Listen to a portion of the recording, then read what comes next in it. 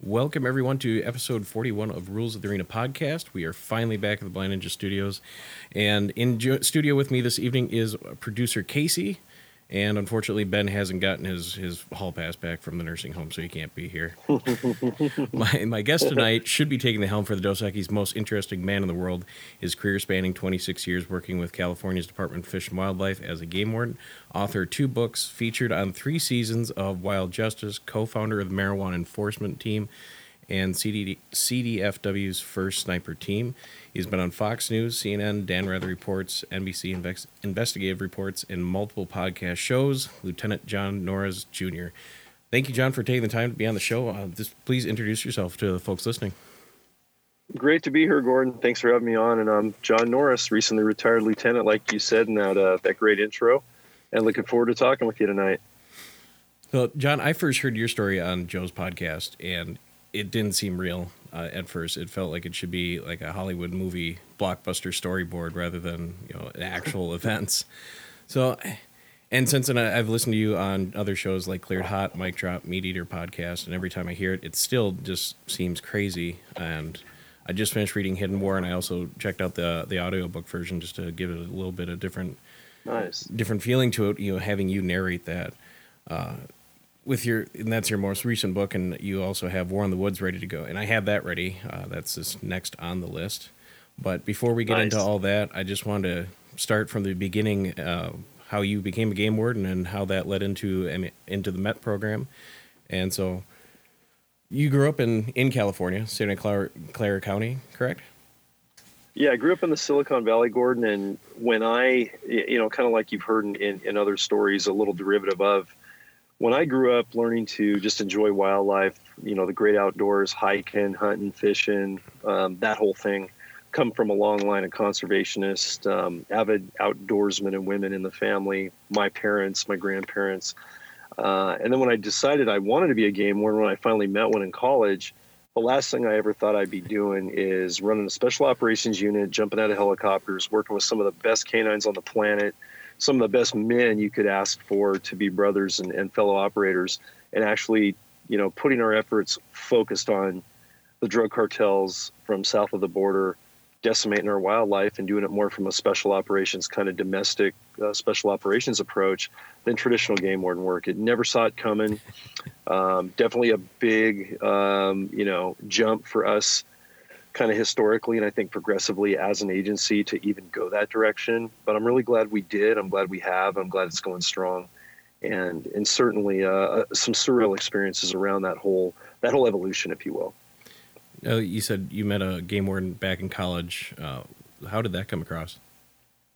It was a strange deal because unlike all the colleagues that I went to, that I was in the academy with, who had either wanted to be a game warden since they were kids because they had met one really young in the woods, hunting or fishing with their family, and they meet the game warden and go, wow, that's an awesome job. That's what I want to do. I want to, get paid to have a lot of fun, be around a lot of good conservationists and outdoorsmen and outdoor women. And I didn't have that experience, unfortunately, of all those years of hunting and being in the outdoors with my dad since I was 9 years old. I didn't actually meet a game warden until I was in college as a civil engineering major in the Silicon Valley at San Jose State University. And on a winter break with a pack horse and one of my best friends, my brother outlaw, I like to call him Jeff Moore. And we were, just in the park at an odd time of the year when no one else was in, 105,000 amazing acres. And there we were horsepacking through Henrico Park. And a game warden contacted us after a long night of being torrentially drenched in a rainstorm and just, ill-equipped, dumb kids, kind of trying to figure it out, survival style. And he thought we were poaching animals. It turned out we were just dumb kids hiking without the right equipment and trying to play survivalist. And I kept him there for about 2 hours when I realized he wasn't a traditional park ranger for that area and was actually a wildlife officer by himself without backup, 14 miles into the backcountry in a four-wheel drive truck. And I was just blown away by that. I mean, my wheels couldn't stop spinning mentally that whole trip. And I changed my major immediately when I got out of the woods on that winter break to criminal justice, knowing that I would target this profession because it was the right calling for me. And really random that we ran into each other. I kind of call it divine intervention because we were so remote, and the odds of running into a game warden that time of year in December, that far into the backcountry, now that I am a game warden, knowing how much terrain I got to cover and all the places I never get to, you know, for months at a time, it was like a needle in a stack of needles. It was crazy. So I'm very thankful for that encounter and what it led to. I mean, were you just enamored with the position right out the gate talking to him, or was it just that slow burn of that conversation? It was kind of, you know, little kid at Christmas excitement when I knew, and I said, so you don't really check into a squad room. You don't go to a police building. You have your car at home. You work out of your home. You're immersed with your populace and your public to be in the community, to be in the outdoors. And that basically on a steel horse you ride. That is your patrol vehicle. That 4x4 is your lifeblood. You're by yourself. And largely you're just, finding problems by being proactive, not just responding to calls for service. You know, like unfortunately a lot of law enforcement officers have to do because there's just so many demands in our city urban centers. And when I realized that's what he did and he was paid to do that and that was his job and it was all self-motivating, I was elated. There wasn't any slow burn about it. I could not wait to get back and make some huge life changes before I started school that spring semester. So you switched over to criminal justice, and were you required to take any additional either law enforcement or either wildlife management classes on top of that? Yeah, that's a really good question. There is some wildlife management involved. I minored in that. I also had some business sciences and things like that. I ended up going into the master's program immediately after I finished my bachelor's in CJ, in criminal justice, because I was still kind of in a holding pattern to get hired. There was a really hard hiring freeze at that time. This was 1992. And it was just really hard to get hired if you didn't have military preference points or you weren't a lateral from another law enforcement agency. So I was told I'd be on the list for like 3 extra years. So I said, okay, then I'm going to get my graduate degree because it's going to come in handy down the road. I'm going to front load my future. And at the same time, I was working as juvenile probation counselor with California Youth Authority Destined Kids, having a really good experience, raw, real world, not academic, confrontational, mentoring, challenging, physically, potentially dangerous, getting into all those situations as I was waiting to get this job. So, and when I got the call, it was no hesitation. I jumped on it. What were you doing to put yourself ahead of that pack? You said that you didn't have the military experience preferential point.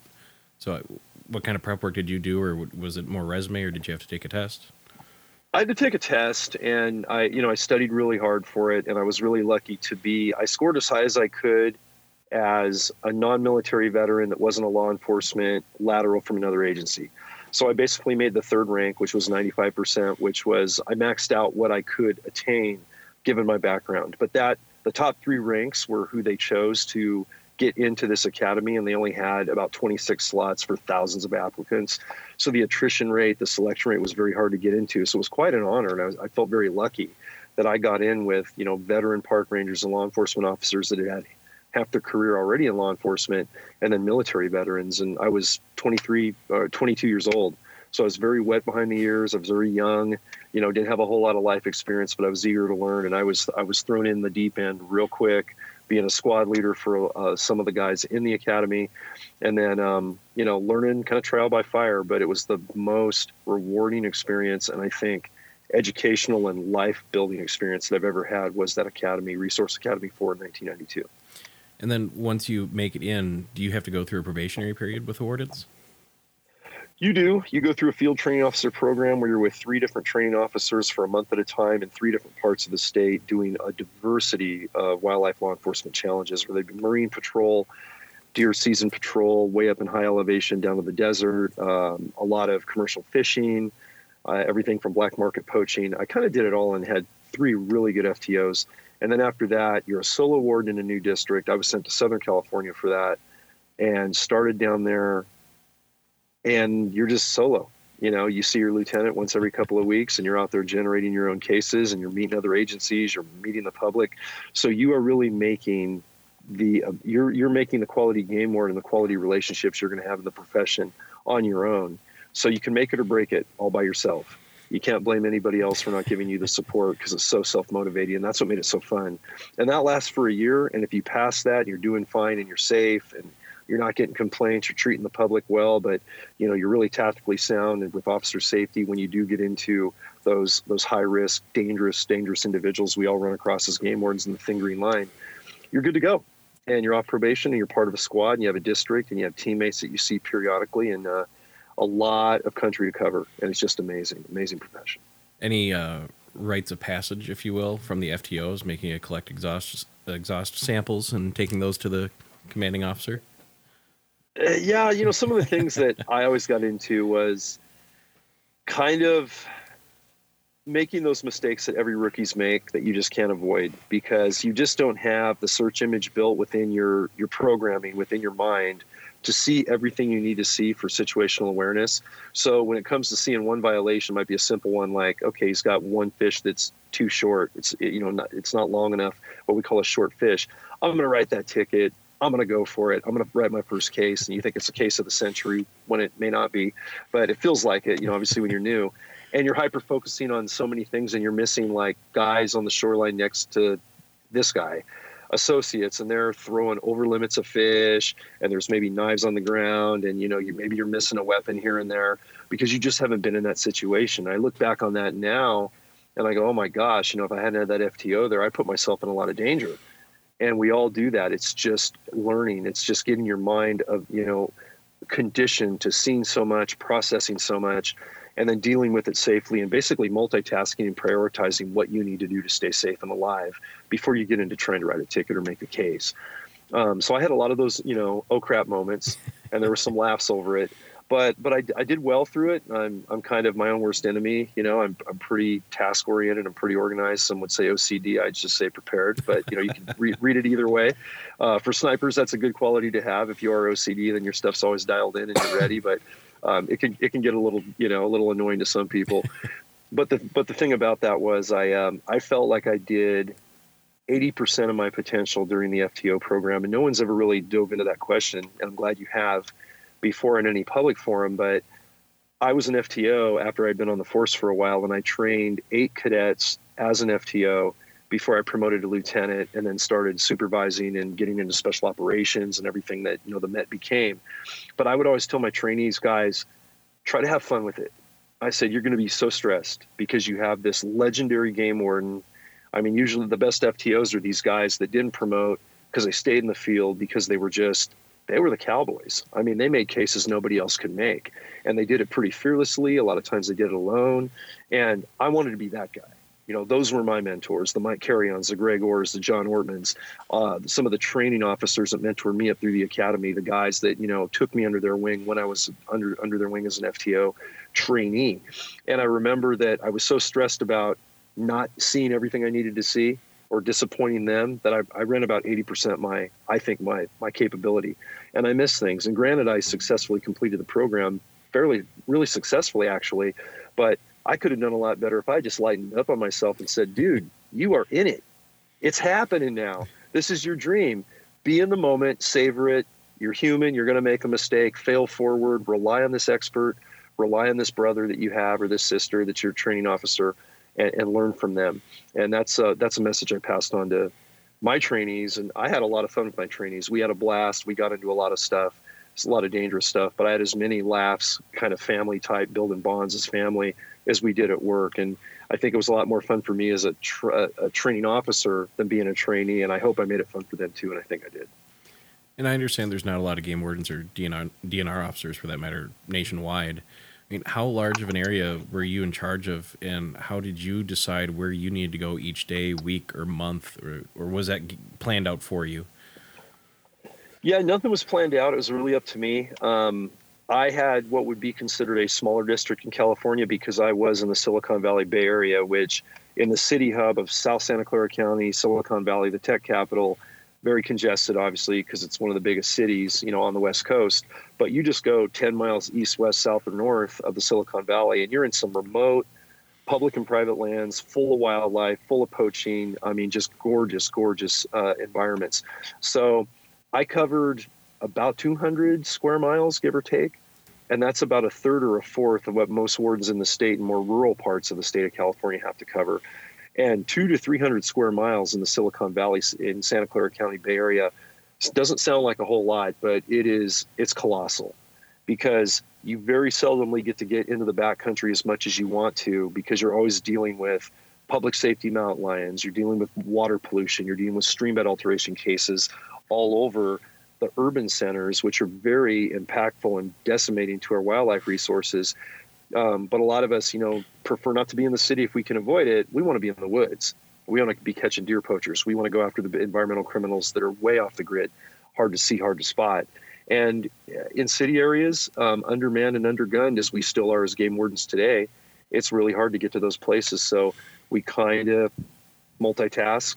We prioritize where we got to go. We handle our calls for services, emergencies first. Then we go into the luxury of patrolling areas that we want to go patrol. And we get, honestly, about, I'd say, an eighth to maybe, an eighth to 2/3 of our area patrolled as much as we'd like to on a good day. So for you, you said you're multitasking, you're prioritizing. What's a typical day in the office, or in your case truck, look like? And was it the job you expected going in? It was a lot different than I expected, because I train in very remote areas of California. So the day was get prepared, decide where you're going to be at the early morning hours on a hunting season opener, or, if there's a trout opener, you're going to work anglers. Are you going to be out on a boat and prepping the boat to go out on the boat? There's all this logistic equipment and gear you need to prep to do it safely.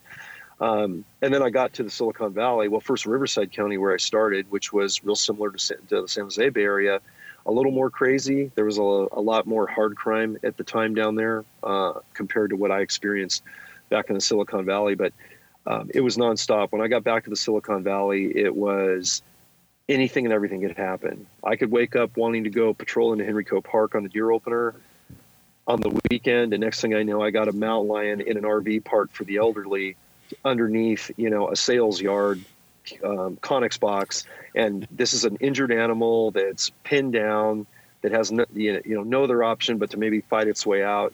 And I got to go coordinate with local PD SWAT teams. And what are we going to do? Are we going to dispatch this cat? Are we going to tranquilize the cat? How are we going to deal with a sensitive animal in California, a protected mammal? And that could be an all-day affair. That could be a multi-day affair. Teaching hunter education, outreach, going to a kid's school, and doing a demo with my canine, with my companion canine Apollo, or Jordan when she was still alive. Honestly, Gordon, it could be a plethora of all of that. And then for 3 days, I might be in the woods patrolling morning, noon, and night, out of cell coverage, on an ATV, on a boat off the shore of the California coast, the Monterey or Santa Cruz coastline.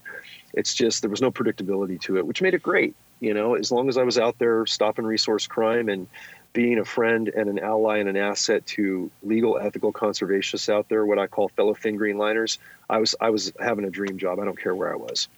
And doing that public outreach, did you ever grow relationships with people within your district? Would they ever give you tips or leads on potential crime or poaching going on, or even from conservation groups? Very much so. And another really good question that hasn't been dove into in the past is, a game warden's effectiveness is completely contingent on the relationships he or she builds in their community. And you got to be part of the community, and you got to make friends on the poaching side. You got to make friends on the education side. So we need to know the guys and the gals that are out there in the woods all the time, that are connected to waterways, whether it be through public agencies or private organizations, non-governmental organizations, NGOs, things like that. So the first couple of years, I did it in Riverside first, and I did it up here in the home area of Silicon Valley. And I took this playbook and kind of stole several pages from those mentor FTOs and training officers I had throughout the academy and the FTO program, and just watched how they worked. And when I first got to my district, even before I had business cards printed, I had a little notepad and paper with my name, handwritten, and a phone number. And I just went to all the ranchers. I went to all the meat processing stores. I went to all the commercial fisheries on the coast, exotic species being sold, say, in the city areas. Just met a lot of good people. And when people realize that you're really passionate about protecting wildlife, you're not going to just nickel and dime every small ticket. You're going for real resource wildlife poachers and wildlife violators. It's amazing how many people want to talk and share, especially guys or gals that have had poaching history, but now they've been reformed because they've made a change for the better. they've gotten burned before. Maybe they've done some time in court, lost some things, paid some fines, things like that. Or they've just met a game warden that they could relate to, that didn't come down on them that hard, handled the problem, did it with respect, didn't do it with any belittlement or any judgment or any over authoritativeness. And they realized, hey, you know what? I've been doing the wrong thing. I'm hurting the wildlife I'm out here poaching that I love to be out doing. I just need to do it right.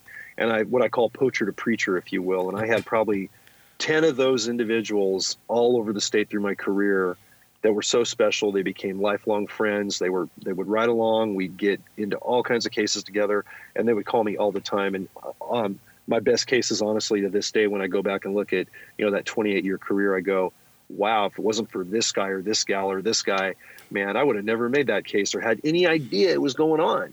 And so I'm grateful to them for trusting, a wildlife cop that they had been busted by before in another reality. And you don't always get that relationship. Those were the special ones that stand out for sure. Now, if I remember right, that's how you got a lead on a gentleman that was going into a residential neighborhood and poaching whitetail, or was it whitetail? It was black-tailed deer and under multi-million-dollar homes in the Silicon Valley foothills with a black, basically a chopped lever action rifle made with subsonic ammunition, so it put off hardly any sound. And he would shoot these things literally at, witching hour when everyone's coming home from school, people are getting home from work, and he's in, mom's van cruising through the neighborhood, and just out the window comes the little poach machine and pops a deer and gets it in the middle of the night when everybody's asleep. I mean, literally within 40 or 50 yards or less of a Superior Court judge's home in the Saratoga foothills. It was a crazy case. And I caught him fairly quickly on only the second night of waiting for him. And things like that only happen because, you get certain tips, you work with certain people, and you make those friends and what we call stewards of wildlife. And like I like to say, outside of the law enforcement side of the Thin Green Line, the public conservation side, the fellow Thin Green Liners that we need out there helping that Thin Green Line. And what would you say was the biggest profile arrest case that you had to work through for poaching, and how did you go about planning on catching them or going through the operation? Yeah, one of the biggest ones, myself and my partner warden in Santa Clara County, right out of the academy, that was sadly was our officer that was shot during our first gunfight in 2005 when we started to get into the Met world with the sheriff's department before the big shift. He and I were working an undercover illegal pig hunting case by an illegal guide.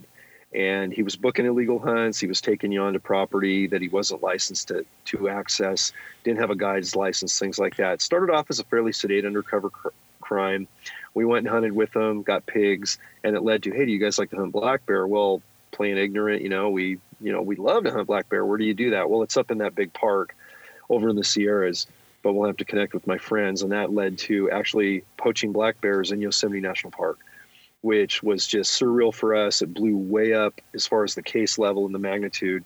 We found out these guys were not only going into one of our most pristine national parks in the country and poaching black bears, but they were killing multiple mountain lions to the tune of maybe as many as 100 over the years, completely illegally when there's no hunting for mountain lions in California. They're a protected mammal.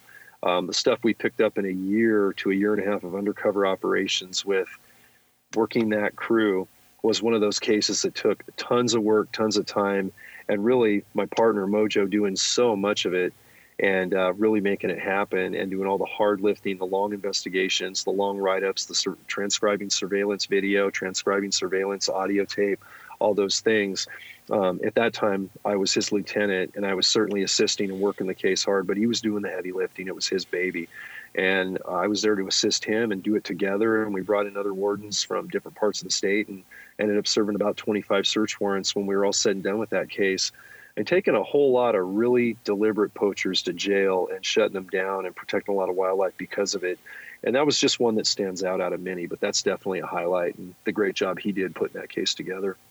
Now, me just being an ignorant tourist from Wisconsin, are there red flags that a potential customer can look for to see if the guy's a legitimate, hunting guide or in this case, a poacher? Yeah, a lot of it comes across just in conversations. First thing you do is if a guy is advertising as if the guy is advertising as a licensed guide, we can check his guide record right away. And that's going to be in a database, and we're going to know he's legit, and he's going to advertise high profile. He's not going to hide. It's the shady ones that, you hear them through word of mouth. You might see a weird ad, on a billboard, or like kind of a bulletin board in a weird shop somewhere in a country town. I mean, it just sounds so cliche, like a weird movie scene, but that's literally how it is. This one was actually in a cartel marijuana garden run by the cartels before we even knew about that problem or worked involving it. And his business card was in the grow site. So the actual cartel growers had a card from him. This illegal guide was also working an illegal black market cartel grow at the same time. And his business card was found during one of these raids we helped the sheriff's office in a particular county on, and went, whoa, so this guy's got to be involved, or he's got to be getting kickbacks to let it happen near and around the property he knows. But then at the same time, he's advertising illegal pig hunts. What else is this guy into? And sure enough, we got the mother lode, man. It was the holy grail of Poachers RS. It was crazy. So we had a real good time working that guy and all his associates and bringing a lot of their bad guys to justice on that one. So going, everybody thinks game warden, DNR officer. You're checking fishing license, making sure everybody has their correct hunting tag and stuff like that. But how did you end up coming in contact or hearing about the illegal grow sites that were going on? Yeah, the Met thing really started. I had seen a cartel grow site or two way early on in my career down in Riverside County with Forest Service law enforcement officers, friends I was making down there. But I was just along for the ride to learn. I had no involvement in doing operational planning. I had no idea of the environmental damages. And when I left Riverside County to come back to Silicon Valley around 1995, I had no clue that it was embedded all over California, all over the West Coast, and that these cartel groups were actually growing tainted cannabis in about 25 other states in the union, as well as producing methamphetamine, the fentanyl production, human trafficking, gun running. We had no idea this was an organized cartel crime embedded in America, not just doing that. But the first one I found was in 2004, in the very first chapter of my first book, War in the Woods, goes into this, when my biologist buddy, lifelong friend, doing a fisheries study up on a pristine creek below Henrico Park, not too far from where I met that game warden that changed my life many years earlier, had one of his creeks dry up that made no sense in the middle of like April. And the creek was dry at a two watersheds that he was studying. And the one that was dry, there wasn't a steelhead trout in it, which is federally protected. They're a migratory fish. They're really rare, especially in the Silicon Valley, threatened and endangered federally, worth about $30,000 an animal, as well as red-legged frog and yellow-legged frog species he was studying that are also sensitive. And they were completely dead in one creek because it was bone dry, and it shouldn't have been. So we expected to find maybe a cattleman or a rancher way up in the high country diverting water for his cattle, maybe for some sort of urban development, a home. We didn't know. But the last thing I ever expected to run into was a cartel grower or growers growing, tainted weed kind of in a remote area where the study area was. But when I took him into the woods as my bird dog and we dove into the canyon, that's exactly what we found. 2 AK-47 armed growers in battle dress uniform that looked like they belonged in the South American jungle, as freedom fighters or something, as opposed to in some pristine creek channel in the Silicon Valley in Coyote Creek. And we came very close that day to having a violent encounter, and thankfully we did not, or we would not have had any positive developments after that.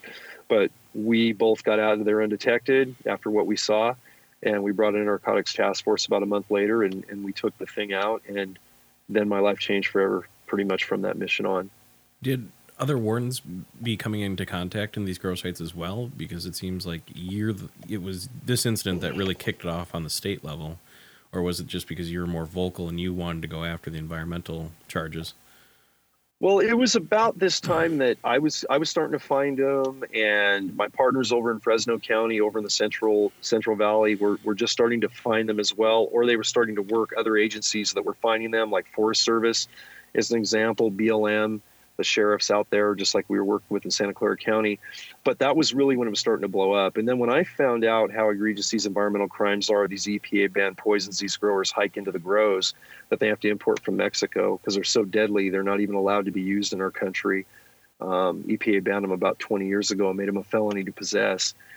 Products like carbofuran, Furdan, Metaphos, you've heard me say those names before. You've seen the pictures in my books of what these things look like for people's safety to be aware. We didn't know any of that was going on back in 04. And then in 05, when we had that gunfight where my partner was shot through both legs by an AK-47, and he almost didn't survive that encounter, and we'd gotten our first of 6 gunfights with these growers that would transpire over about another 10-year period. Right then in 2005, we were just starting to find out that it wasn't just tainted weed and diverting water. It had EPA banned toxics on the marijuana, in the water, in the soil, fertilizers that leached into the waterways once winter came, because none of these sites were being cleaned up after they were being eradicated and raided. So the environmental polluting damage was just staying there on these waterways and just washing right into waterways and killing wildlife for miles once the grow site was forgotten about. And that was 05 when we had that first shooting, and then 07, 08, 09 when we had other deadly force encounters. And we never got hurt, and our guys didn't get hurt, but we always came really close to this was a day that could have turned sideways very badly. And we need more support. We need the guys that are good for this job doing it all the time. We need these amazing canines like Canine Phoebe that we talk about a lot. Brian Boyd's amazing kind of phenom dog that she and Brian were developing these tactics up in Shasta County through trial and error for about a 2.5 year period, where they really got surgical and so precise and effective at it. The officer safety value just went up 5-fold. And once that happened, I knew we needed dogs. I knew we needed teammates that were dedicated to this, so we didn't have to do routine patrol because we couldn't tackle it effectively. More logistical support, administrative support, air support. And fast forward to 2013, as Hidden War goes into, Chief Mike Carrion gave us the opportunity to build a pilot program, and we did. And in the first 6 weeks of that pilot program, out of a 3-month test period over the summer of 2013, it was so successful in eradicating so much tainted weed and taking so many bad guys to jail, finding so many weapons, taking so many miles of black poly pipe and grow waste materials out in the first month, that the chiefs decided collectively that we're not going to test this anymore. Come January 1st of 2014, we want a full-time team in place. They wanted me and Nate Arnold to develop the testing criteria, pick the right guys, evaluate them objectively, and then get deployed full-time and work straight for headquarters under a special operations umbrella and lead patrol, which everyone on the team at that point was more than willing to do and dedicated to do so. That led to our sniper team being developed right around the first spring of 2014 to adjunct what we needed to have to support our entry guys, to do long-range surveillance on these grow sites, or any other thing you might need to do for force multiplication or, what we call allied agency, active shooter, you name it, a homeland security threat. Just put game wardens that are capable of doing tactical work in place to help and be a force multiplier, because we're all low on personnel no matter what agency we come from. And then we were off to the races, Gordon, from that point forward. We never really looked back. And when I retired at the end of 2018, I took a deep breath and went, wow, that was 6 years. That was flipping madness. It's like, I don't think we slept much. Vacations weren't really vacations. And the guys, and my brother's on the team right now, and it's a lot of the same guys and a few new ones. And it's kind of really reassuring to know that no one's left the team after the exhausting pace we run on that unit after 6 years. We've had a couple of we've had a retirement, we've got some promotions, and that's where we brought new people in.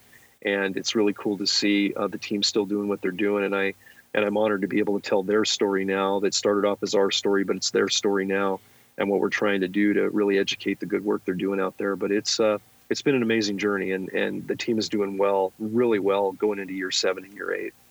And you just gave a lot of information there, and I just want to unpack that to back it up a little bit to the very first, you mentioned you and your biologist buddy, you got out of there safely. I mean, what were the next steps that you were taking? I mean, did you call your superiors right away, or did you call another department? I mean, what did that look like, and what did the prep go into for the takedown?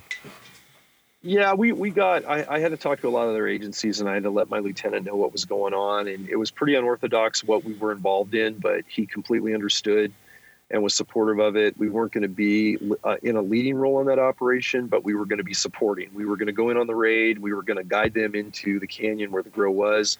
And we did all that. And we had probably 40 officers that day from multiple different agencies. And what I learned that day was we did a lot of good work together, but there were certain things that from a wildlife officer standpoint, I considered did not get addressed.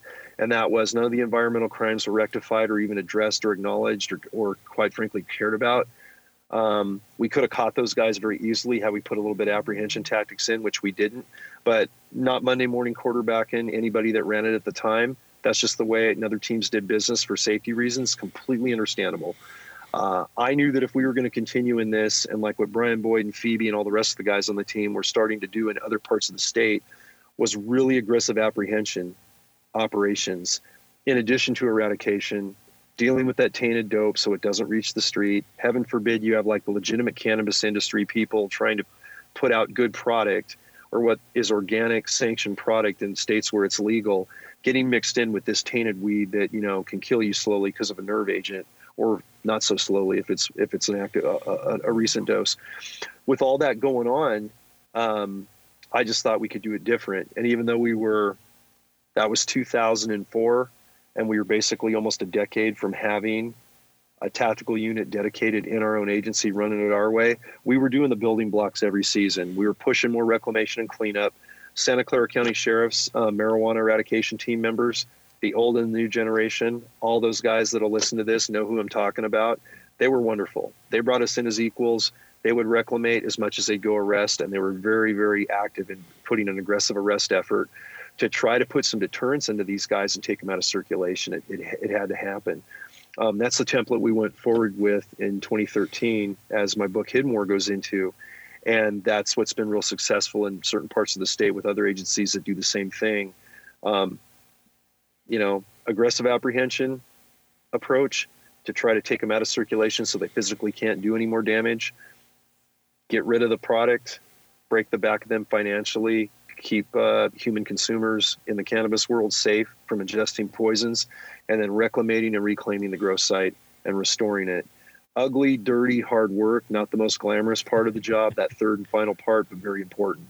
And we're getting that now. It's working out really good. In the beginning, did you get a lot of pushback from either guys on the ground or even from the state level about the reclamation? Because obviously you guys are getting paid, budgets are always tight. I mean, how'd that conversation go? We absolutely did get pushback, and it was kind of many agencies thought, well, we're not garbage collectors, man. We didn't come out here to clean trash. We're SWAT units. We came out here to bust bad guys, and we came out here to chop dope. That's what we're getting funded for. We're not going to be doing anything but that, So there was a little pushback, and our agency just kept making a bigger and bigger dent environmentally. We kept statistically, numbers don't lie. People can criticize why you're doing a certain particular act or specializing in a particular part of wildlife law enforcement like MET. But when you put up these, what I call, like on the NFL channel, they call it mind-blowing stats. We had some mind-blowing stats, especially when we started documenting our marijuana enforcement team's efforts in 2013 through the pilot program. It changed the game, and nobody can argue with that effectiveness. So if other teams didn't want to do the reclamation component, we said that's fine, but we prefer to work, and we'll always put teams that do the reclamation effort that aren't within our agency. When we're doing allied agency operations, we'll put them at the top of the list to assist. Certainly, so we're like-minded, and we're making an environmental dent as well as an apprehension eradication dent. And that raid you mentioned, and you talk about it in the book, called out too early, you could say, and the guys ran off. Yeah, but it was a year later after that is when your partner was shot.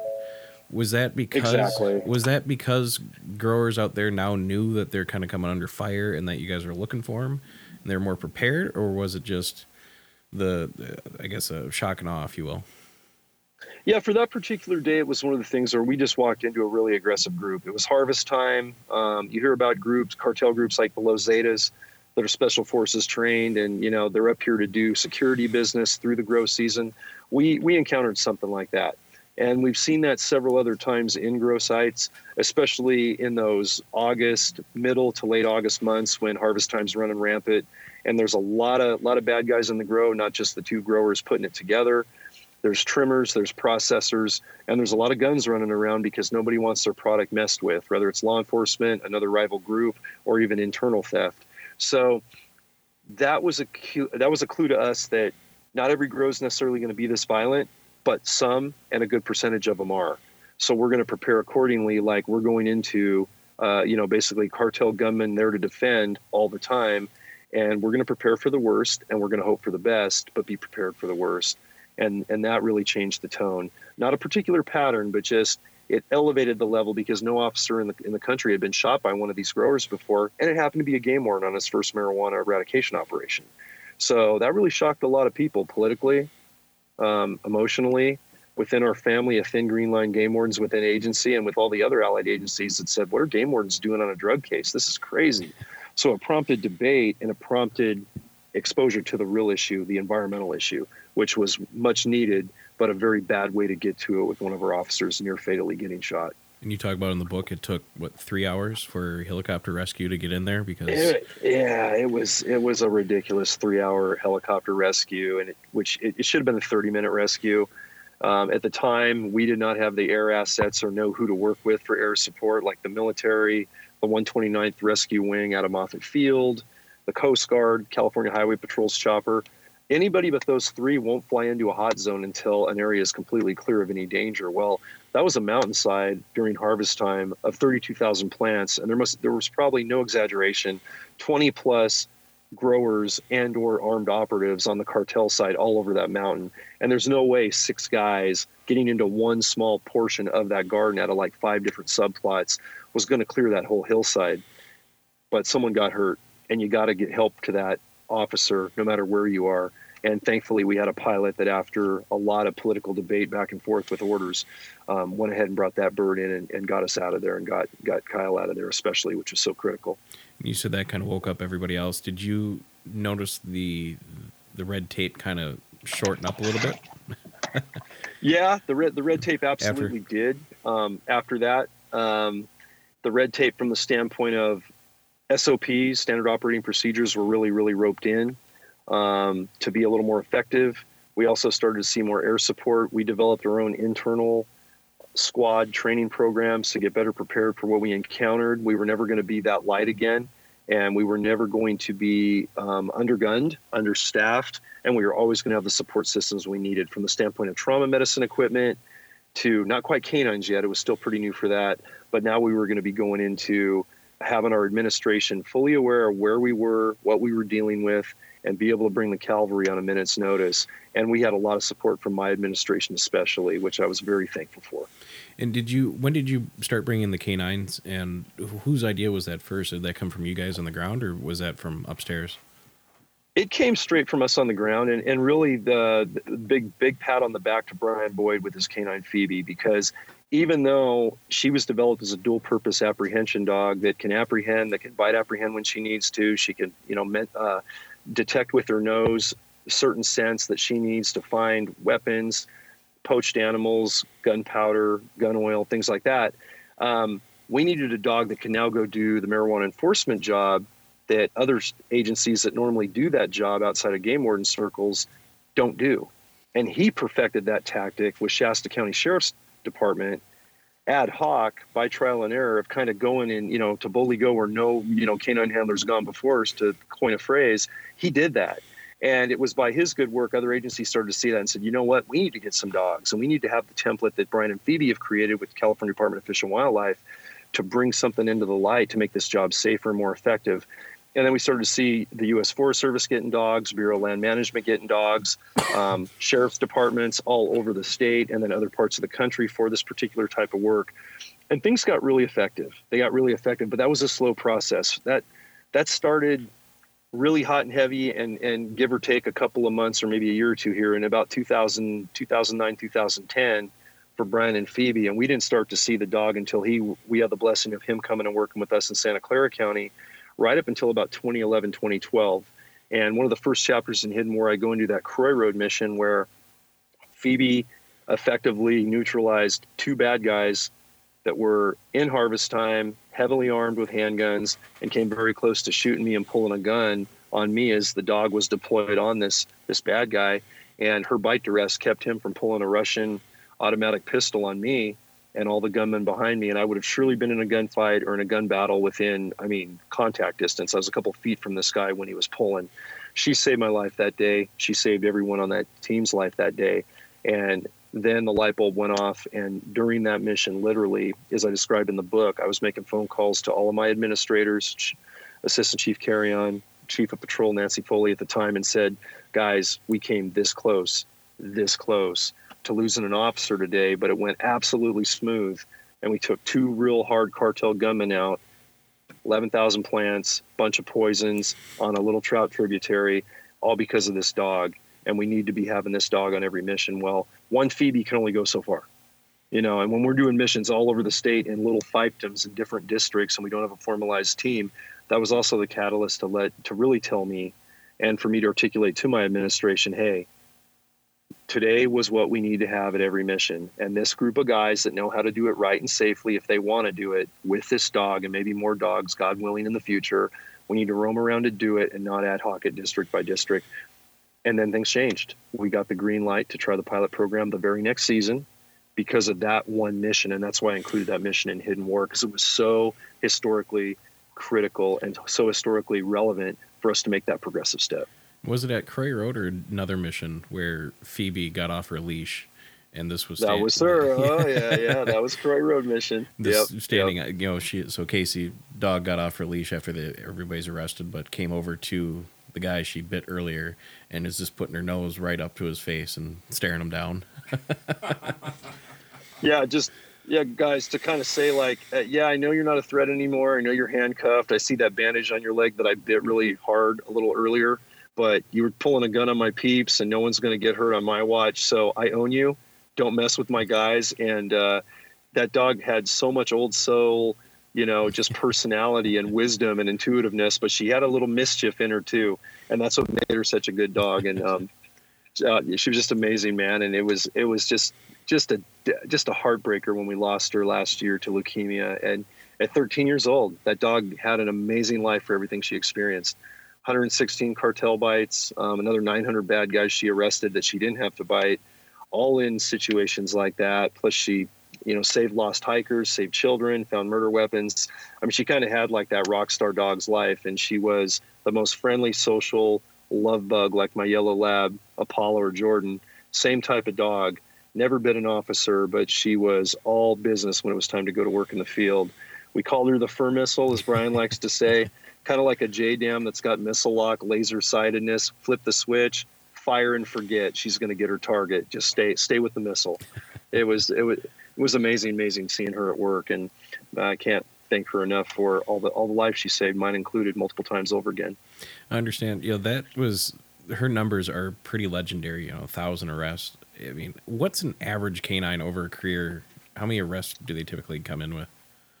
It's hard to put it to averages because it's not a testament to the handler's skill or the canine skill. It's really dictated by where they're working and what type of assignment they have. If they're in an urban center that doesn't have a high crime, rate, or they've got a lot of officers responding or multiple canines, I have and work with some of the most amazing canine handlers and dogs that might only have 5 bites in their career. And you think, well, that was a lazy dog and that dog didn't do anything effective. Not the case at all.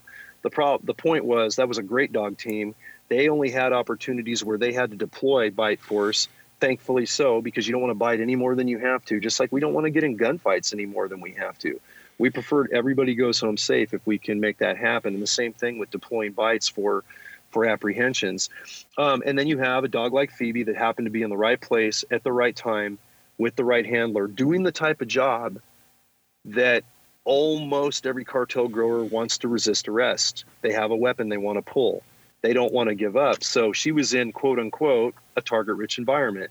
She was in an environment where 9 times out of 10, when she sees a bad guy, he's going to execute some level of borderline deadly force or beyond that she's going to have to deploy to save our lives and the lives of the rest of us on the team.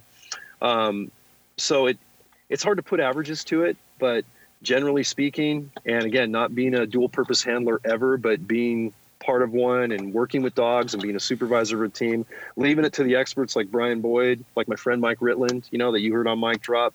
When we talk dogs, those guys know dogs to a level that I can't even start to comprehend. But being around all those dogs, in all fairness, if you've got a dog that has a 5 to 7 year canine service life and they make any number of arrests, whether it be 10, whether it be 50, maybe they make, a quarter of those are actual bite apprehensions and most of those are just bay and give ups. That's a great career. As long as the dog is safe, the officers are safe, and nobody gets hurt. But really, really hard to put numbers on it because every situation is different. And you mentioned with Phoebe, she died of leukemia last year, and 2 other dogs also died of cancer, if I remember right. Yeah, we did. We had one of our dogs, a new canine, Zoe, that our second handler Nick had, and she was on her way to being another Phoebe. Her first season, she had like 35 apprehensions, which in one season is just pretty mind-blowing. But she was working side by side with Phoebe, working with a good handler as a mentor with Brian, and things were just really, really working well. So because of that, she was on her way to being another phenom. And then all of a sudden, a year and a half into her life, she gets this leukemia and she's dead within a month. And she was completely healthy, given a clean bill of health when she got to us from the training program. And we suspect there was certainly an element of poisons in the ground she could have ingested through her paws, because we know this carbofuran is on the soil. It gets ingested through pores. We can't prove that. We can't say that for sure because it dissipates in the body so quickly when an animal or a person is exposed. But we certainly suspect that, and we're very careful and change our protocol on how we deal with our dogs in grow sites. Are there any agencies or NGOs that are researching long-term effects of carbofuran to humans or animals, that are in this kind of environment at all? There absolutely are. Greta Weigart and Dr. Murad Gabriel with IERC that I talk about a lot in the book, and actually bring in some of their chapters from some stuff we've co-authored on another book called Where There's Smoke. They're looking at the scientific effects on wildlife as with exposure levels, whether it be fisheries in the water, mammals, soil. They're doing some great work with it. And if it wasn't for what IERC is doing with Forest Service, with California Department of Fish and Wildlife, we would be way behind the curveball on the science aspect of basically giving us the hard science, the quantified data to tell us what we already know is happening because we're experiencing it. But they're doing a great job with that. And on top of the dogs, you put together the first sniper team for this program, and you did a lot of equipment changes in there. You guys had to change your equipment, you changed your tactics, and admittedly in the book, I know enough about firearms to understand that I know nothing about firearms. So I started to get the little glazed eyes look there for a little bit, but I kind of understand what you're doing. But on the flip side of that, did you see growers changing habits or their tactics to remain undetected or try to evade when you come in? Yeah, we saw a lot of things, everything from noisemakers, escape trails, anti-personnel things like punji pits, where we were starting to see Vietnam era punji pits. That started in about 2015 up in Shasta County in Whiskeytown National Park. They were definitely trying to change the game to slow us down. And besides all the tactics we built either on snipers or on canines, we were starting to see a lot of things like that, more aggressive, human targeted anti-personnel traps like the punji pits, like the snares, bad guys on Overwatch with binoculars, sometimes long rifles of their own, watching on an Overwatch, kind of a counter sniper situation we've seen. Fortunately, not in every grow site, but we see a lot of it. They definitely got the game. And then they started to target our dogs. They realized how effective these dogs were. They realized if they sucked them in close and took the bite, they could stab a 8 to 10 inch fixed blade right through the jugular vein. And if they could take out one canine, whether it's a federal canine, a state canine, or a county canine, they just probably ensured that their organization was successfully going to harvest another $100 million or more of profit, because that's how devastating our dogs are to these operations. So then we had to start doing counter canine tactics to protect our dogs. We lost a federal dog to a stabbing. We almost lost another great federal dog that worked with Phoebe all the time, but fortunately he made it out of surgery and is recovered and doing great work around the country right now. But we've seen that shift, and it's kind of an ebb and flow. It's a cat and mouse game. And when the cat gets a little better, the mouse puts up their defense. They find better ways to counter the cat's attack, and they evade us. They're able to evade and escape for a while longer. And this is an evolving science, if you will, that's very imprecise on cat and mouse, and us getting better, and then them stepping up their game. So it's never ending. Biggest thing we're trying to do, though, Gordon, now is just keep our dogs safe in the process and adjusting those tactics, because our dogs are operators. They're family. They're another officer. We view them that way, and we don't need them out there taking senseless risks for the sake of an arrest. So we do everything we can to protect them. Have you tried? I know I've seen photos at least of the dogs, and it almost looks like a flak jacket. But understandably, you're out in the California heat, so I imagine you're also trying to worry about the dogs not overheating and such, especially if you're hiking at high elevations. Is there a lightweight version that also offers protection available at this point?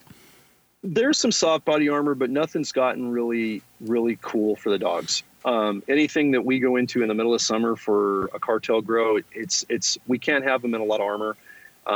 Not some of the current armor. There's some new prototype stuff we're looking at. But we put what we can on them, and it's a fine line between overheating and obviously, being exposed to gunfire or from stabbings. But we have some protective stuff that I can't go into in detail that keeps them really pretty safe, even for the hot environments. But that's another evolving science we're working on all the time. And of course, to do these operations, you at first have to go and find the locations. I mean, aside from somebody calling you in with a potential lead and you find a creek bed that's dried up, I mean, how do you guys go about looking for them? It's everything from satellite imagery to going into canyons we know have historical waterways, and we know if it's got water, there's a 50% chance it's going to have a cartel grow in it, because water is gold to these guys. It's a lot of tips, hunters, anglers, outdoor enthusiasts that really, really know the game, that know where to look and have heard about it, watched the news, or kind of our thin green line informant system on just cartel marijuana.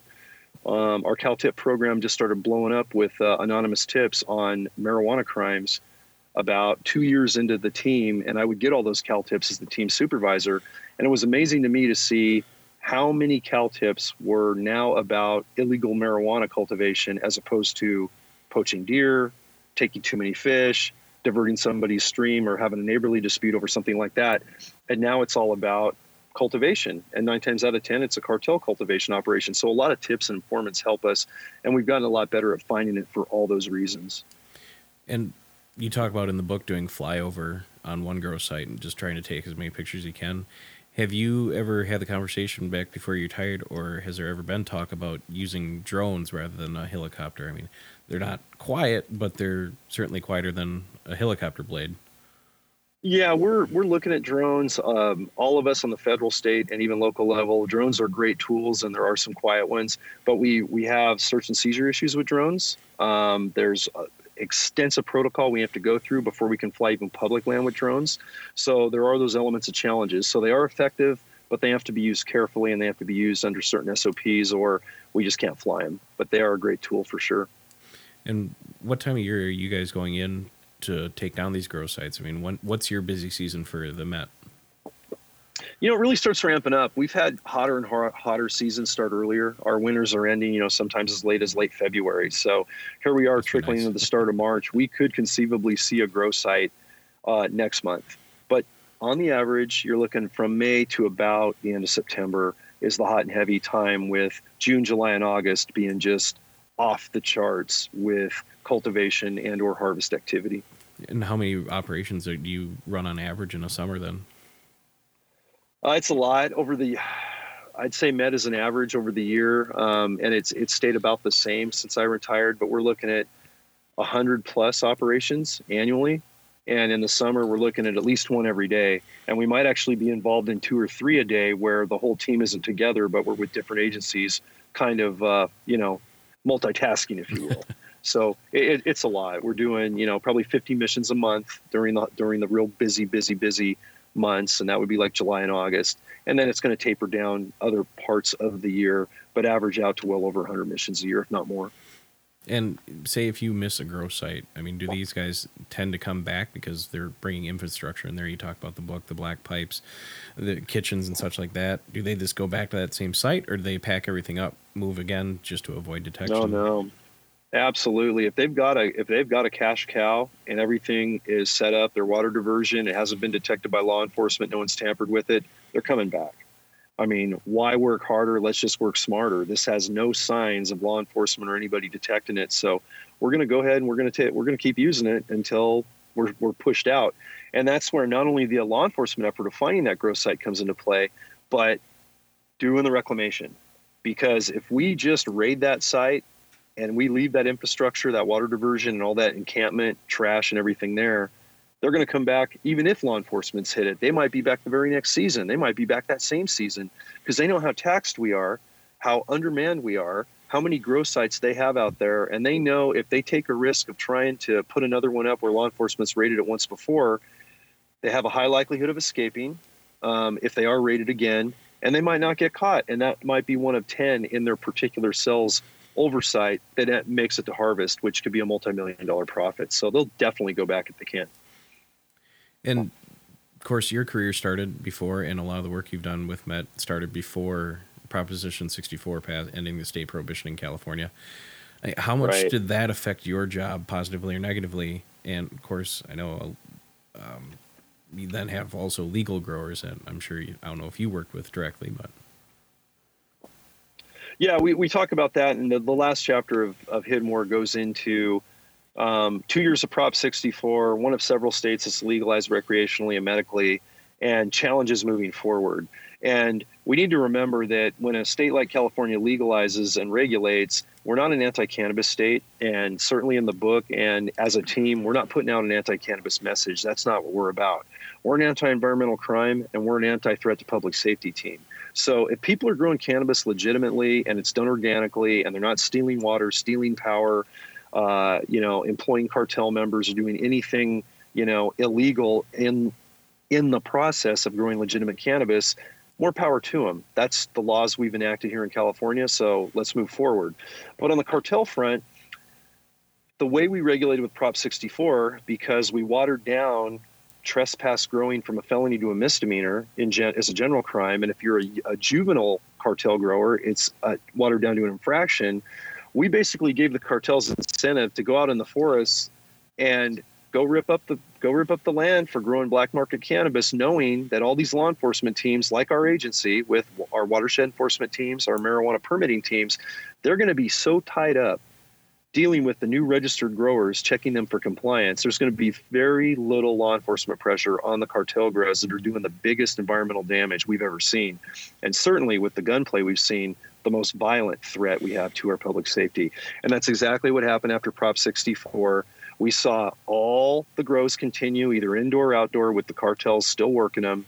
And besides us and maybe Forest Service and a handful of sheriff's departments that stayed in the game, most people bowed out of it on the enforcement effort, and they got a lot of pushback, and a lot of cartel grows made it to harvest because we just couldn't get to them all. And did you see a change in the how they didn't want or people weren't focused on the environmental damage because it wasn't their job per se? Did that change after you started to bring forward those and a lot of the felony charges because of that? It did. It was the environmental component, because once you pollute water, once you bring in an EPA banned toxic poison, or you destroy a stream bed, you start getting felonies.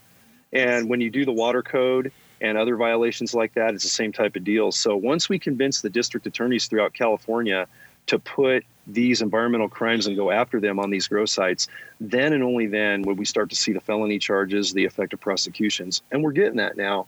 But we got to do it with a lot of extra steps because of the way we regulate under Prop 64. And of course, I mean, you're all humans. You're working an incredibly stressful job. I mean, as the MET program really started to come together and you're working more and more operations, how did you or your team kind of unpack the stress, if you will, at the end of the day or the end of the week? It was a lot of really compartmentalized family time. It was going off the grid when we needed to go off the grid. I was certainly one of the guys that I overworked with every one of my team members. When we made this team in 2013, we literally went 24/7. We needed to be successful. We needed to expose the problem. We needed to go a direction that Fish and Wildlife officers were not known to go towards before.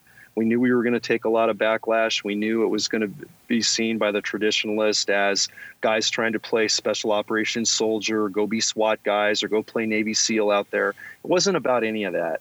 It was about showing the depth of the problem. And it was kind of like, like a kid in a candy store where all this candy could represent all this environmental crime. And now you're finally let through the locked door.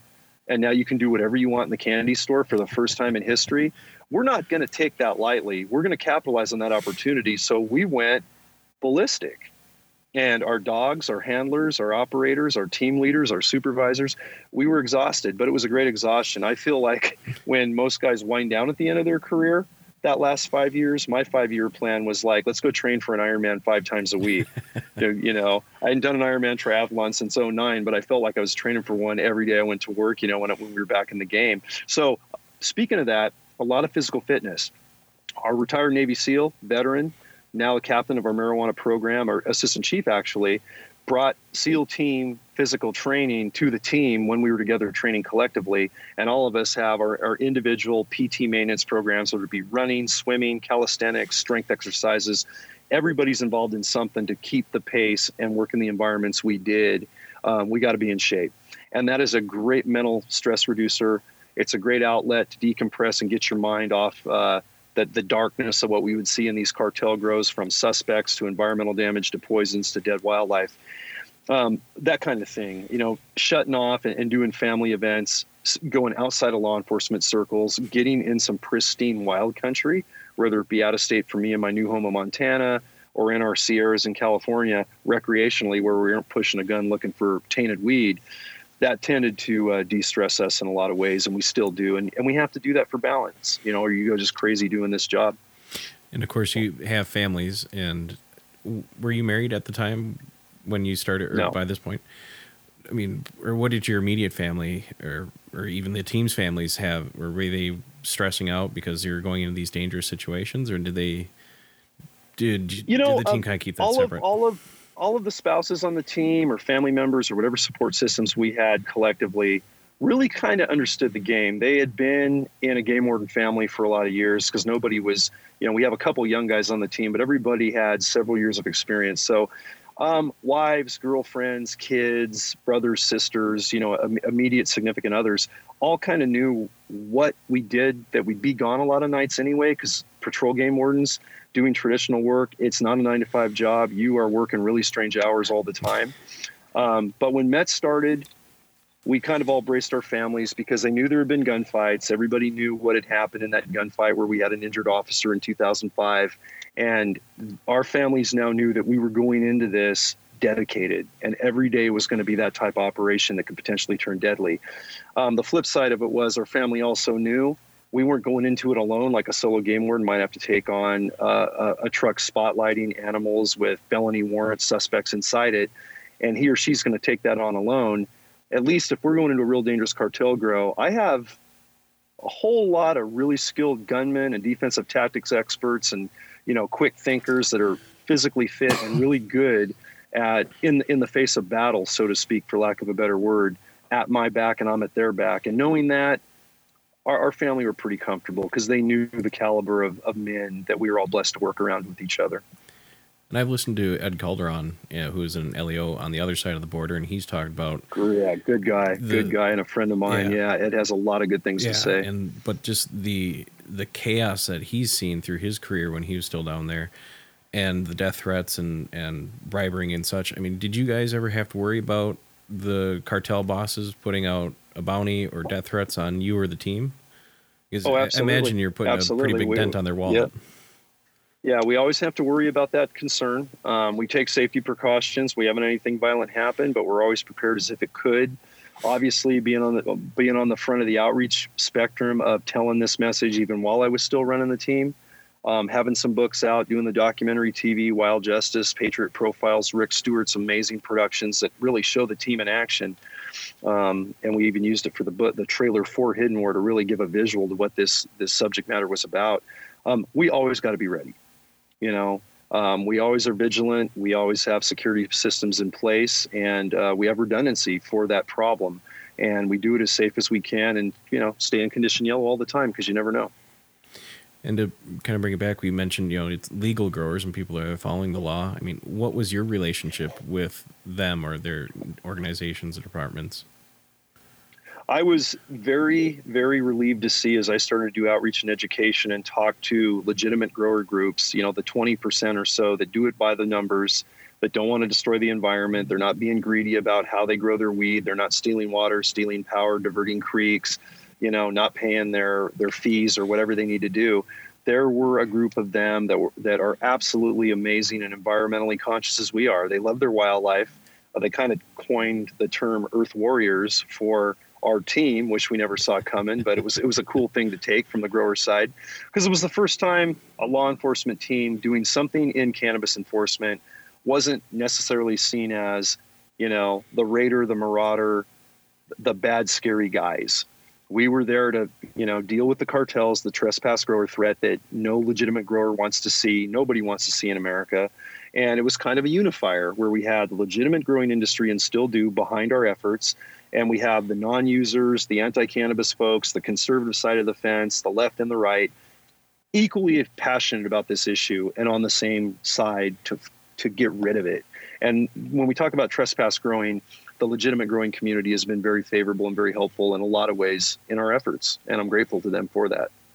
And you've done outreach with them, and you've mentioned outreach in the past. Is that what spurred you to write War in the Woods, or was that just another hobby to put on the plate? I never intended to. Honestly, Gordon, it's funny. People ask me this a lot because they're like, wow, the first book came out 10 years ago. Then you retired and Hidden More came out. War in the Woods was never a plan. I never planned to write a book at all in my career. And if I ever did, it was probably going to be something in retirement, and traditional memoirs and old stories of experiences. But after the first shooting, in 2005, with an awesome dedicated officer that was near fatally shot to death, and all the different missions that were very violent around that in Santa Clara County here, well before MET was formed, I was solicited by many people to write that book. And Dr. Jim Swan, my co-author on that book, who wrote the forward and afterward and written 10 books previously very successfully, suggested the idea. And I liked the idea because it told a component of environmental crime that no one had discussed in the quote-unquote drug world of illegal trespass cannabis growed by the cartels. And on top of that, it was from a game warden's perspective, when nobody would really equate a game warden doing narcotics work on cannabis illegal grows. It just didn't add up. And no one had discussed that in writing on any level from any agency. So the message needed to get out. We got a very good, legitimate book deal from a great publisher on it. Chief Nancy Foley was really supportive of it when I told her about the opportunity. It was a way for us to get our message out that was departmentally sanctioned and looked over, of course, before it was published, to tell the story the right way and really honor game wardens of all the challenging professional tactical jobs we need to do, and why we need to be legitimately considered Tier 1 law enforcement officers like all other good brothers and sisters in blue and green are. Did you see an increase in public awareness after that first book came out? Big time. Yeah, War in the Woods did a lot, and War in the Woods came out the same time Wild Justice launched. So the two kind of fueled each other's fire. There was no plan for that. It was just very convenient, blessed timing. So Wild Justice supported the book supported the Wild Justice story that Nat Geo was filming in real time for worldwide distribution. And now all of a sudden we had everybody wanting to be game wardens. We had, Tier 1 special operations military personnel coming back from fighting the GWAT, the global war on terror, in the sandbox of Afghanistan and Iraq. And now those guys were coming back and going, man, I'm a hunter. I love wildlife. I'm a conservationist. And I had no idea Fish and Game Wardens were doing this tactical stuff. I want to get on that MET team. So we were getting great candidates that never would have considered game wardens as a second career choice out of the military, as one example. So yeah, the book and the TV show did a lot for us on that realm. And certainly retiring now, as much as I miss doing operations, I miss pushing a gun, and I miss the guys every day. I'm still in physical condition where I could do missions, but I was maxed out on my career. I was at the 30-year mark. And also with these outreach opportunities coming up, the bottom line is the pen is mightier than the sword in so many cases. And the national awareness to this issue, because of Hidden War and because of the TV we're doing around it now, it's complementing what my agency, the California Department of Fish and Wildlife, and all the law enforcement division officers are doing, not only on MET and special operations, but on patrol, on wildlife trafficking, on marine patrol, on everything they do. It's given the thin green line attention they need. It's getting them pay increases they deserve so they can afford to keep their families fed and thriving in those urban, expensive areas I come from originally, like the Silicon Valley. So I'm grateful for the opportunity to have the outreach component and continue to push it. And I will keep pushing it because we named the second book Hid More for a reason. Even after 10 years of all this, Gordon, like you just mentioned, the increase when the first book came out and what happened with Wild Justice, 10 years later, I'm on the East Coast doing book signings with Colonel Oliver North's blessing and support at the NRA Annual last April in Indianapolis. And I got people gobbling up Hidden War from all over the country and going, wow, Lieutenant, I had no idea the cartels were embedded in America and doing this stuff. And I said, sir or ma'am, that's why we named the book Hidden War. It is literally a hidden war that not enough people know about, and it doesn't stay in the mainstream enough with all the other issues we got to deal with around the world and within our own country. So it's good to have the opportunity, and I thank you for taking the time tonight to talk with me about it and air out these issues, discuss what's going on, what game wardens are doing out there as part of the thin green line as it relates especially to special operations and the great Met career times we got to have. So as you said, it just doesn't seem like it's just a California problem. It's more of a national problem, correct? Big time. It absolutely is. And as you'll see in my new book, Hidden War, you'll see maps toward the end in the appendices section with kind of a transcribed grid map of what states have the problem, to a much lesser extent than California, of course, because we are the weed state, being one of only 6 true Mediterranean climates on the globe here in California. But it's in 25 other states, 25 to 27. I have to check my math and look at the map again. But over half of the lower 48 have cartel-tainted, EPA banned, toxically tainted marijuana cultivation happening on them. But what we need to remember that I go into in the book is this is not only a cannabis thing. This is a methamphetamine problem from the cartels. It's a synthetic heroin fentanyl problem. It's human trafficking. It's gun running. And the same groups that are growing weed in the summer in California or other Western states and to a lesser extent throughout the Midwest and the East are cooking methamphetamine in the winter in all 50 states.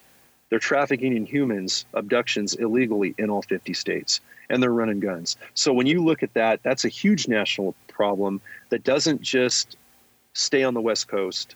It's not a California story.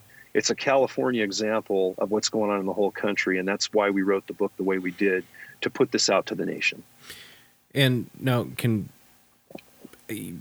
have other states then reach out to you? You mentioned 25, 27. Have they reached out to you or your department to try to put together their own Met teams, per se? That's a really good question, and some have. Some don't have the bandwidth to necessarily do it because they don't have the numbers. From California, we have quite a few game wardens. We're still understaffed, but compared to other states that don't have the infrastructure we do, we're much better off in personnel to have 12 guys go and dedicate to a team that are picked and lead patrol. That can happen. Other states don't necessarily have the bandwidth, but they need the education, the awareness, and what they need to do to build it. And something I've been very lucky to be asked to do is share the experiences that I write about in the book and my career experiences and the training and development, trials and errors, and all the pitfalls we went through to make this team and save other agencies the growing pains of what we went through. So I can't say states at this point, but let's just say the Southwest, the Midwest, and even some Eastern states right now I'm working hand in hand with to educate, to kind of guide, to kind of lend whatever knowledge I have based on what we developed in California. And I'm honored to do it, and I'm going to continue to do it to anybody that asks. So we're sharing the information. So, information is key. And my main goal in retirement is to inform, it's to protect, and it's to unify. Just like I've said on some of the other shows, and information is the key. Again, information is power, and these other state agencies dealing with this problem that don't know what these banned poisons are, how to deal with them, how to be safe around them, how to deal with booby traps, realizing what the patron saint worship aspect of some of these, the dark side of the cartel violent culture of chaos means, and how to look for those target indicators or warning signs, even on patrol on a daily basis before they even get to a grow site in the woods, is critical. And I'll do everything I can to help anyone that needs it. And really being at the spearhead of Met and all the work you've done, do you think ending the federal prohibition will stop the incentives for the cartels to be running grow sites over here? I've said this before. It depends how we regulate. If we regulate federally, efficiently, and make it at a level where there's not too much red tape.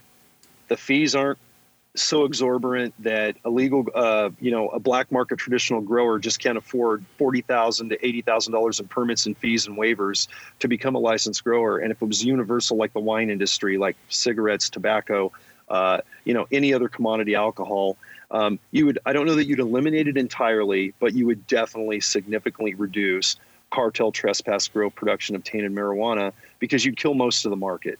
You truly would. If you had a product that was high quality, organic, moderate to low cost, and no one had to go after this really potent and effective black market, but disgustingly toxically tainted weed that the cartel provides so much for, as much as 70-80% of our black market all over the country, you'd see it down on some level. I can't imagine it not being a significant change.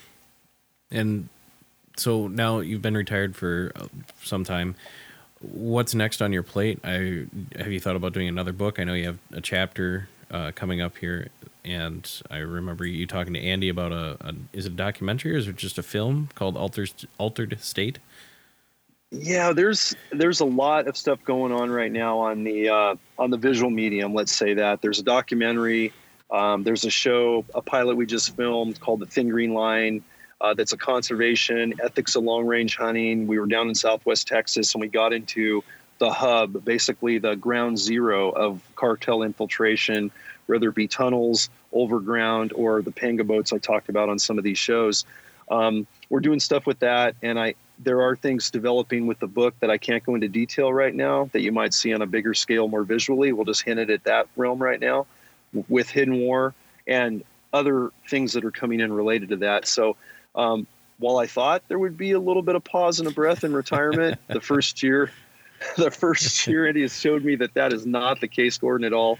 What's basically happened is the outreach component has just gone fivefold. It's just gone exponential. And again, blessed and honored to do it because I get to tell a story I'm really passionate about. I get to honor the amazing guys that are working the team now and all those great game wardens in California and Thin Green Line game wardens all over the country and the great work they're doing. And I get to help tell their story and be part of that brotherhood. So there's no slowing down in sight, buddy, to be honest. And you're going to see a lot of cool things developing. And to your point about a third book, something like that will probably develop, but it is way too early to think about doing that because I'm barely getting my feet on the ground from educating and doing what I'm doing right now on the outreach front with the first book. The first year's literally gone by that. And since it's had a national impact, I've been all over the country, and there's more coming with that. So you could see a third one down the road, though. Sure. And probably the most important question of the night, if J.J. Abrams or another big-name director would approach you with a movie deal, and as part of the contract, you pick the actors, I mean, who would you top three pick to portray you and your team? Oh man, that's a great. There's so many great actors, but I think about guys. When I think about actors to play the lead in this story, whether it be Hidden War or the whole story in Met, I think of guys that are already conservationists that are actors. Guys like Scott Eastwood, bow hunter, following his dad's footsteps. Clint as a patriot, as a pro 2A guy for all the right reasons, but gets it as a bow hunter, hunts elk and other big game, gets into conservation, has a spirit of the wild.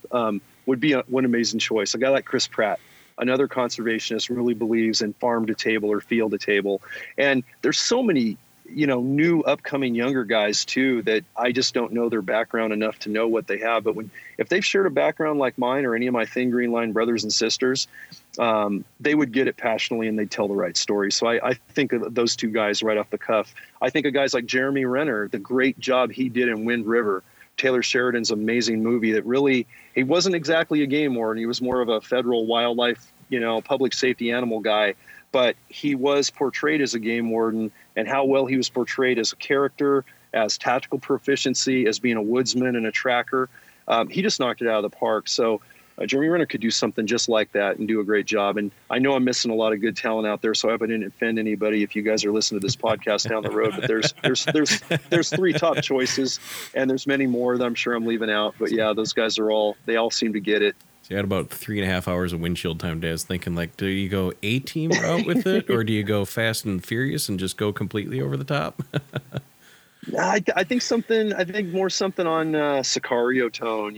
Something Wind River like, something along that depth. You make the environment a character. You really drive the story about environmental crime and how wildlife suffer, and that there's a darkness that goes beyond just shoot 'em up action scenes. I mean, we have a lot of that. And there's a lot of good stuff on the side of Hollywood, but this needs to really be an environmental and American patriotism story. It needs to be done correctly. So for what limited value my opinion matters on this thing is, I'd like to see it more true to life like we've experienced. But we're seeing some good signs of that, especially with that whole series of movies like Sicario and like Wind River and, Yellowstone that Taylor Sheridan's doing now. It's impressive stuff. And one last question for you, John. For anyone listening that are interested in working as game warden or other departments in their states and here in Wisconsin, we have the DNR or Department of Game and Wildlife, what advice would you give them? And I have a question here from kangaroo_airsoft. How should I prepare for a career as a game warden? Man, great questions. I want to let everybody know, I may not get back to you right away, but something I've been doing is taking direct messages on Instagram. So make sure you follow me on Instagram. It's just John Norris, all one word, @John Norris, JOHNNORES. And get the right Instagram handle. You'll see the one that's me, and you'll see some fakes out there that are trying to be me, but that, whatever. Direct message me on direct questions, but the general question I get 20 times a week this whole last year is, what are my first steps? The first step you want to do, guys, is inquire with the agency you're interested in being in, whether it's Wisconsin, Minnesota, out here in California, Texas, wherever it may be.